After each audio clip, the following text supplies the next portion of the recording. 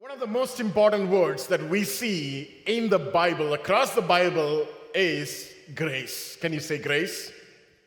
The word that is translated into grace in the New Testament that really comes from the Greek word Strong's G 5485, charis. Can you say charis?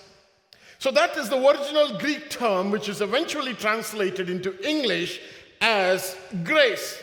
So the charis means favor, blessings, kindness, and compassion. That's what is the meaning of the original term for grace. Now, at times we are all good in extending our grace to others.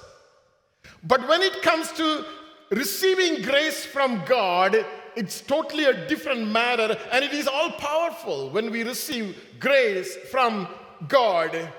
God shows both mercy and grace, but they are not the same. Both mercy and grace are totally different. If you can get the next slide, please. Mercy means God withholds the punishment that we deserve. That's what mercy means. Do we have any mercy in this house? No. Do we have any grace in this house? So many grace. So many graces. Who are all those graces? Oh, no, nobody. Okay. Who are all those graces? Can I see your hands? Yes? Grace, grace, grace. So many grace. I wish we need to bring mercy. Mercies are missing in this house. Amen? Are you okay? Let's bring more mercies in this house. And mercy and grace, let them walk together in this house. Amen? So grace and mercy are different. Mercy is withhold. God withholds the punishment that we deserve. Grace is God gives us a blessing, gives us those blessings which we don't deserve. Does it make sense? God is withholding those punishment that we deserve. That is mercy. But God gives those blessings even though we don't deserve. That is what is grace.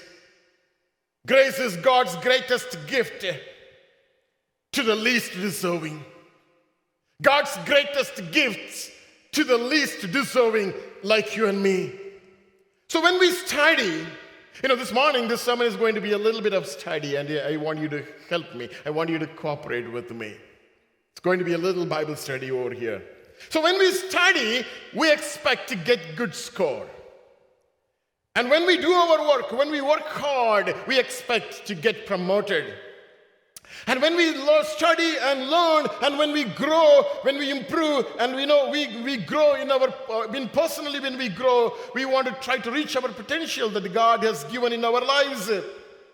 But when we are under grace, we get undeserved favor, unmerited favor from God. That doesn't mean that we don't need to study. That doesn't mean that we don't need to do hard work. It means when we are under grace, we get favor. Even hard work cannot bring those favor in our lives. Are you with me this morning? We get those favors, even hard work and putting hard effort in our study. Those things cannot bring those favors in our lives. Those favors are brought in our lives when we are under grace. Can I hear an amen this morning? Amen? This grace is the difference maker in your life. This grace is the difference maker in your life. Today you work in an organization, you study in an institution. When you have such a grace of God, a favor of God in your life, that makes you unique, that makes you different. This grace makes you to stand out in the crowd because you have favor of God. You have grace of God in your life. This grace makes others to know that you are a blessed child of God. You are a blessed man of God. You are a blessed woman of God. Grace is something which is very precious in our lives. And you know what? This grace is free. This grace is free, but it is not cheap. It is costly. This grace is free, but this grace is not cheap, and it is very costly because the price is already paid for us to obtain this grace. This morning I would like to title my sermon as Free but Not Cheap. Can you say that with me? Free but not cheap. I want to take you through different aspects of this sermon this morning quickly. Number one, let's talk about how grace is free. How come grace is free? How come grace is totally free? Because we know Jesus already paid the price for the grace. Can you hear an amen this morning? Jesus already paid the price. It's a gift given in our hands. It is free. We don't pay for it. We can't earn it. We can't work to obtain grace. We can just receive grace as a free gift because the price is already paid. It is totally free for the recipient, but it is not free for the giver. You and us, ourselves as a recipient, we receive it for free. But for the provider, it is not free. It is not free. The provider has paid an enormous amount of price for us to give this grace for free. Can you read a scripture? Romans chapter 3, verse 24. Can you read with me? Being justified freely by his grace through the redemption that is in Christ Jesus. Being justified freely by his grace. Justified simply means we are just as if we have never committed any sin.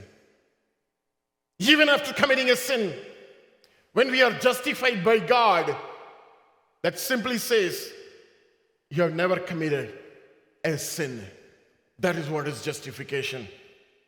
Where can this come from? How can we get this for free? Well, the system has to punish somebody who committed a crime.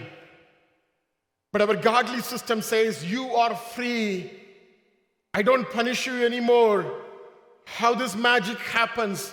It happens because of grace. Can you read that again? Being justified freely by his grace. Justification is possible because of his grace. Because of his grace. It is free. Secondly, it is free, but it is not cheap.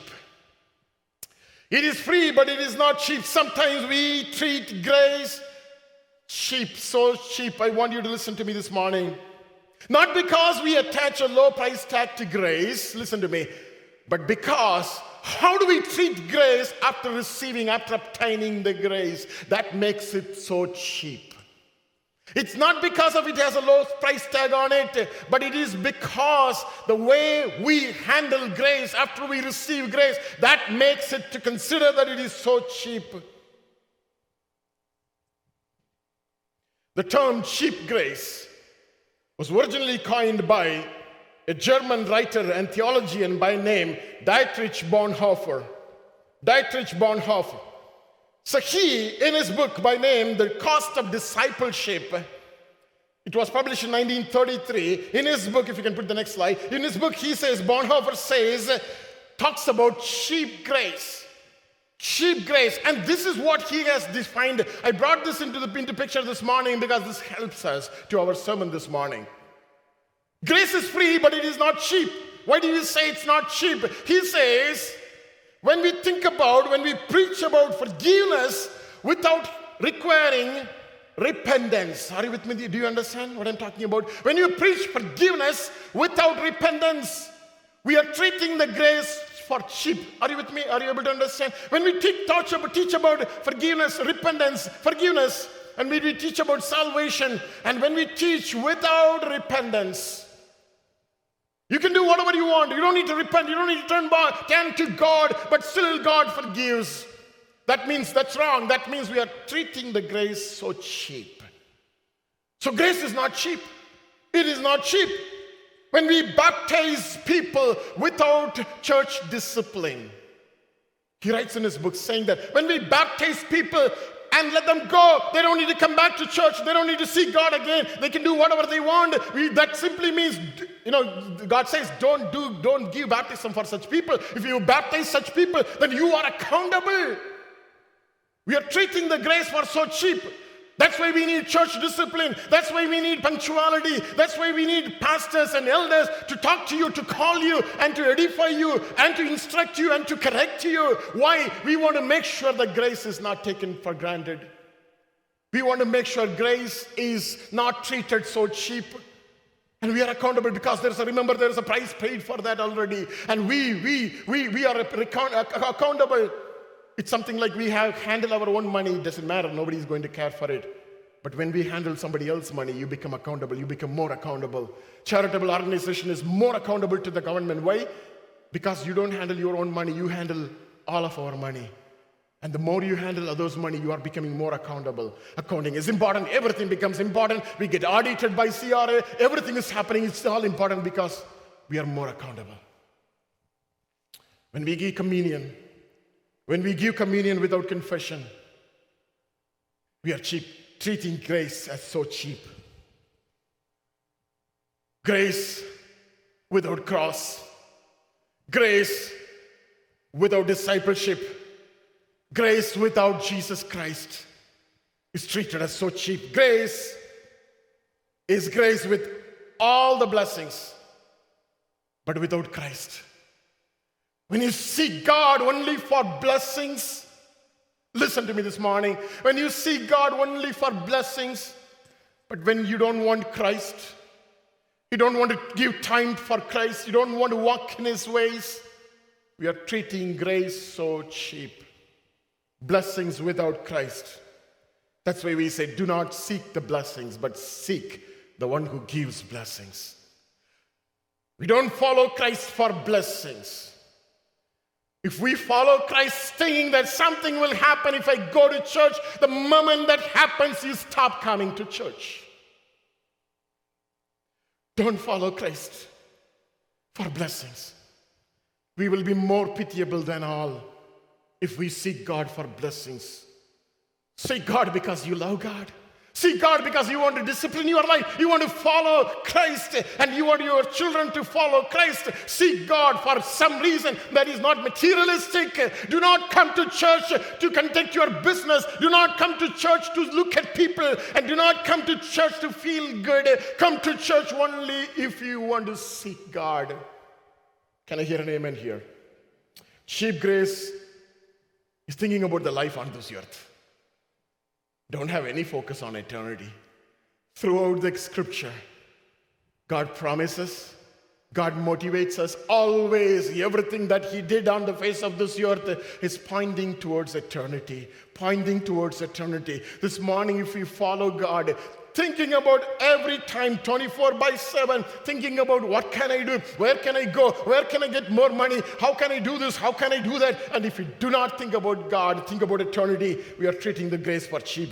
Cheap grace is nothing to do with God at times. Church can still continue to run. You don't need to have anything to do with God. Church can still continue to run. That simply means we are treating grace so cheap. We can continue to be Christians, but we don't need to have anything with God. That simply means that we are treating grace for so cheap. So grace is free, but it is not cheap. And you know what Bible says? Those who treat grace cheaply, they deserve punishment. Can you read the scripture? Hebrews 10:29. So afraid of this morning to read the scripture.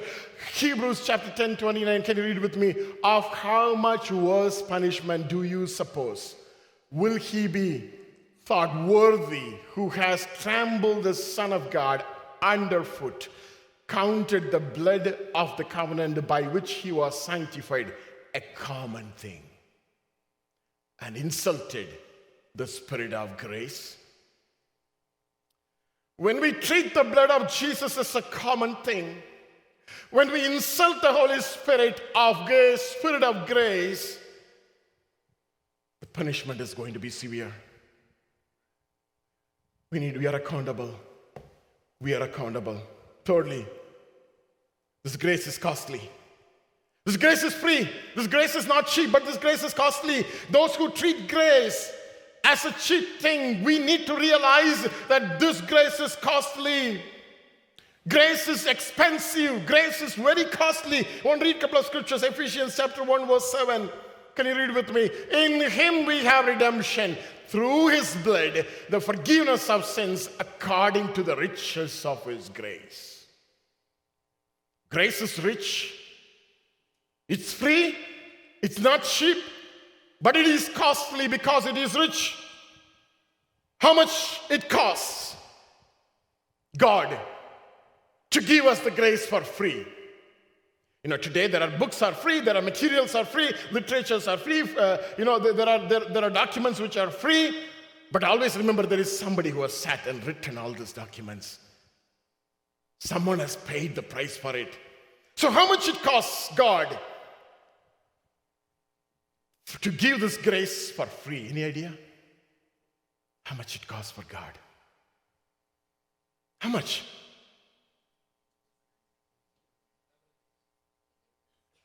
The life of his own son.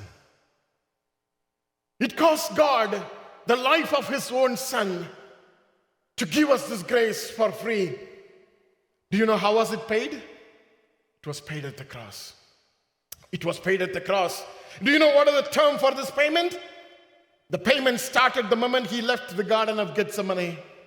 Even at the Garden of Gethsemane, he started making the payment for the free gift of grace that God could give and you and I are able to enjoy today. God started paying the payment even at the Garden of Gethsemane until he dropped his last drop of blood. Until he gave up his spirit to the Father. That was the term of that payment. Does it make any sense at all to you this morning? If you really love God, if you understand the payment that he paid for you and me at the cross, we will really appreciate the love that he has upon us. How does the grace revealed? How that grace was revealed? It is revealed through the blood. Through the blood that he shed for us at the cross. Only a father knows the value of his son. Or only the mother knows the value of his son or daughter. Father had to give his own son. If the son is in some ill-fated condition, for example, if his son is about to lose in the battle of life for some reason, the father there is willing to pay whatever he can somehow to rescue the life of the son. But here we are talking about another scenario where God was giving his own son. How much he would have paid. That is the price of the grace that we are talking about this morning. We were bought with a price. Reading 1 Corinthians chapter 6 verse 20 from NLT. For God, can you read it with me? For God bought you with a high price. So you must honor God with your body. So he paid a high price. So we talked about this morning a couple of things. Grace is free, but it is not cheap. It is costly. Number 4, the final aspect of grace this morning I want to talk about is we have an option either to allow grace or to resist. Can you say with me?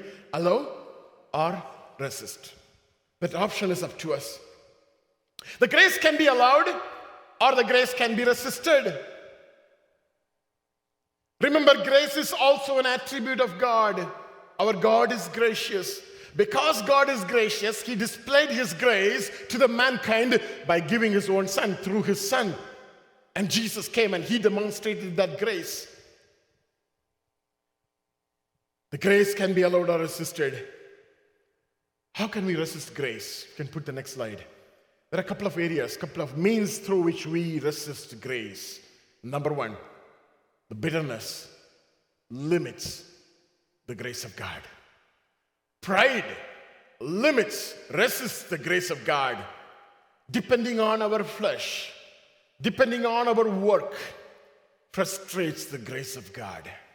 3 things that we are talking about. Number 1, bitterness. Can you say bitterness with me? Bitterness. Secondly, pride. And thirdly, depending on our flesh. Can you read Hebrews chapter 12 verse 15? Can you read that together this morning? Hebrews chapter 12 verse 15. Looking carefully, lest anyone fall short of the grace of God, lest any root of bitterness springing up cause trouble, and by this many became defiled. People fall short of the grace of God today. We can limit grace in our lives. We can allow grace not to be beneficial in our lives by having bitterness. What is bitterness? carrying something against somebody, at times even carrying something against God. We all have conflicts. We all have difference of opinions. At times we argue, we fight even. But that doesn't mean that we need to have bitterness in our heart. Bitterness is something different. At times you may even not to talk to somebody, but it's not good. Still you need to talk to, but then at times we may choose not to talk to. Yesterday evening we were talking about toxic relationships. I remember I preached on this a couple of years ago. Toxic relationships. Sometimes we don't even talk to those individuals, but still you can be free of bitterness in your life. Can I hear an amen? It's tough. It's tough. But God is asking you not to limit your grace. Not to limit the grace of God in your life. Number 2, we talked about pride resists the grace of God. James chapter 4 verse 6. Can you read with me? James 4:6. But he gives more grace. Therefore he says, God resists the proud, but he gives grace to the humble. Looks like grace, the amount of grace that we receive depends on how much we humble ourselves. Humbling our pride is an inborn nature of all of us. Pride was the reason for the fall of the angel who was worshiping God. Pride is the reason for many such difficulties that we enter into in our day-to-day living. And God is saying us, if you have pride in our life, we resist the grace of God. He gives grace to the humble, but he limits grace to the pride. That simply means if we are prideful, if I am prideful, I fail to experience the grace of God.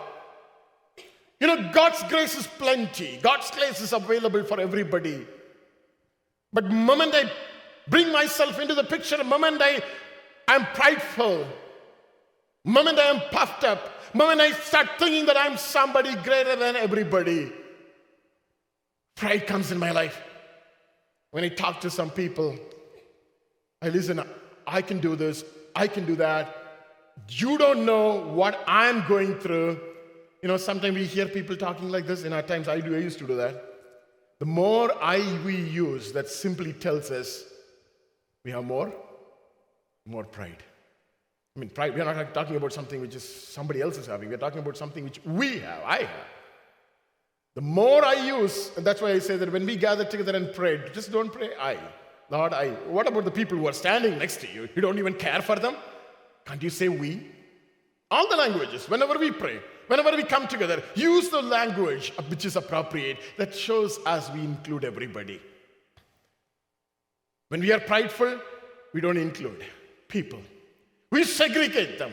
We separate them because they don't speak my language. They don't look like me. They don't follow God. They look so ugly. They are not godly. We segregate people. That simply means we are not spiritual. No. That's totally wrong. If that is what is the church taught you, you need to just forget it. If you're segregating them as groups and people and sinners and godly people, believers, unbelievers, do not even use those words.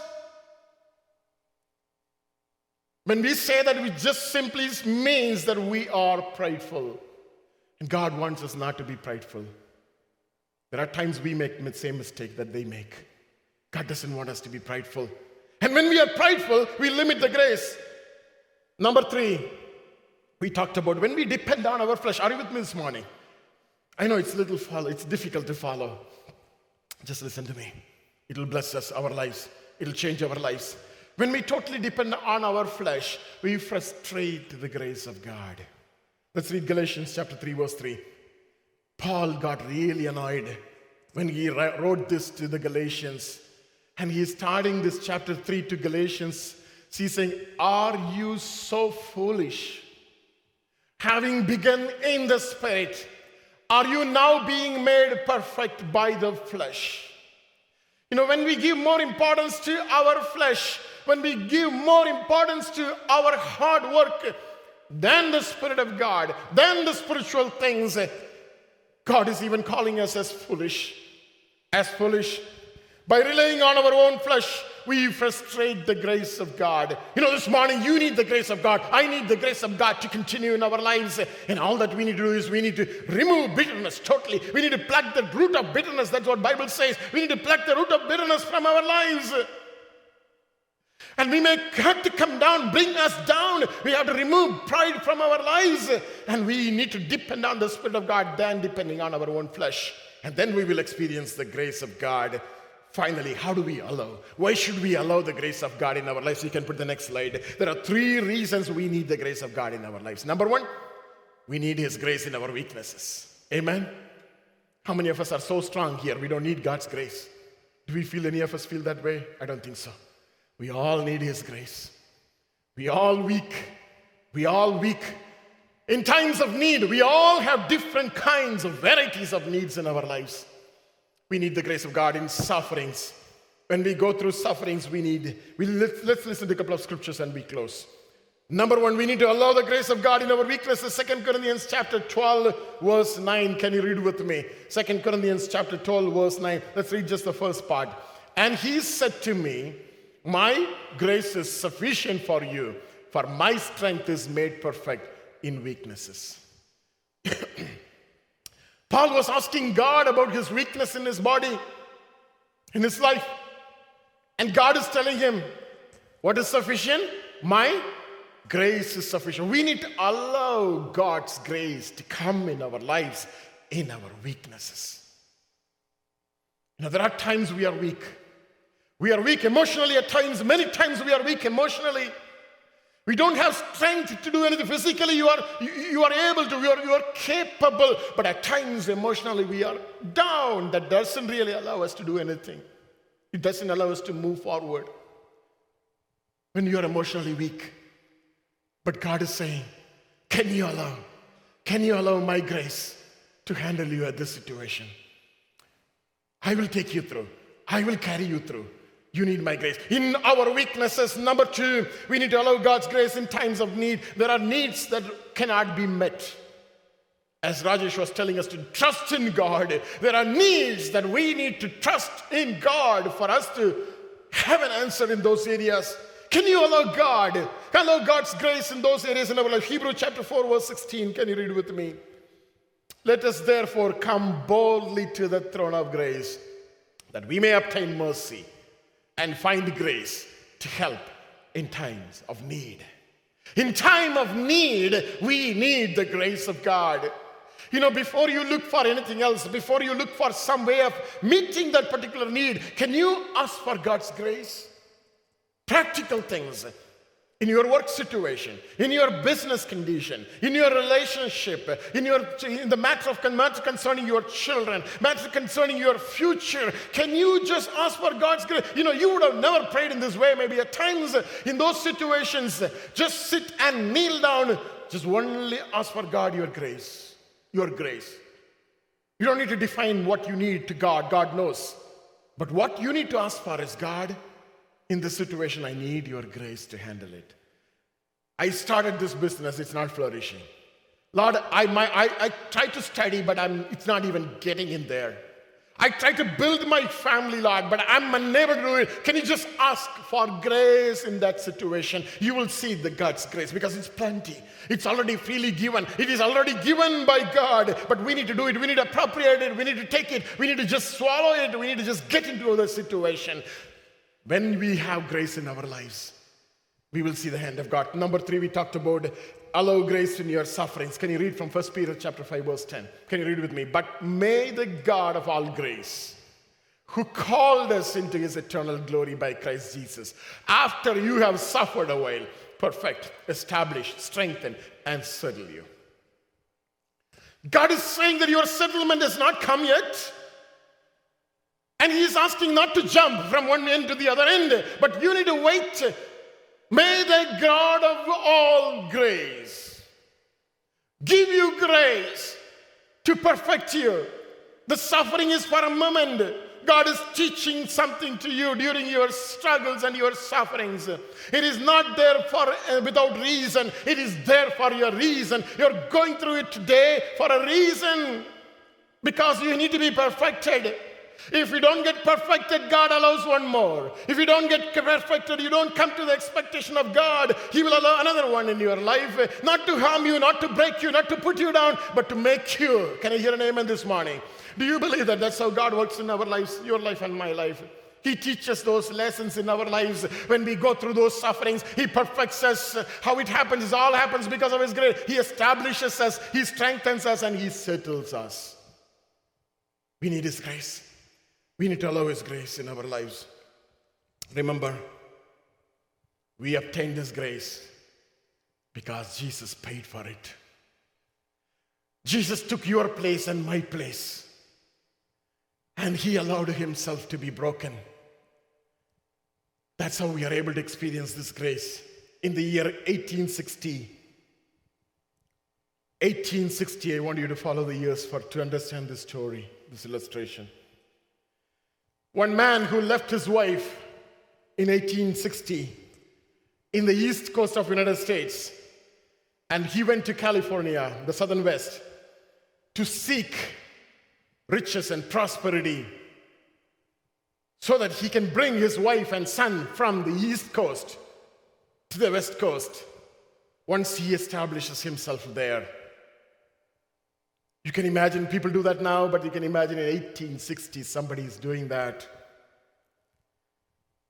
So he went there and he established himself, and now he asked his wife and son to come over to join him.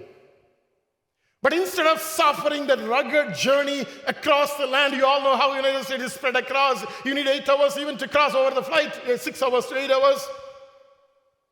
And in order to avoid that rugged journey of the land, through the land, it may take weeks together for wife and son to reach California. He arranged, in fact, to board a ship from the East Coast to California in 1860. Remember, the Panama Canal below Mexico was not established at that time. It was established only in 1914. You didn't have Panama Canal for the ship to go through it.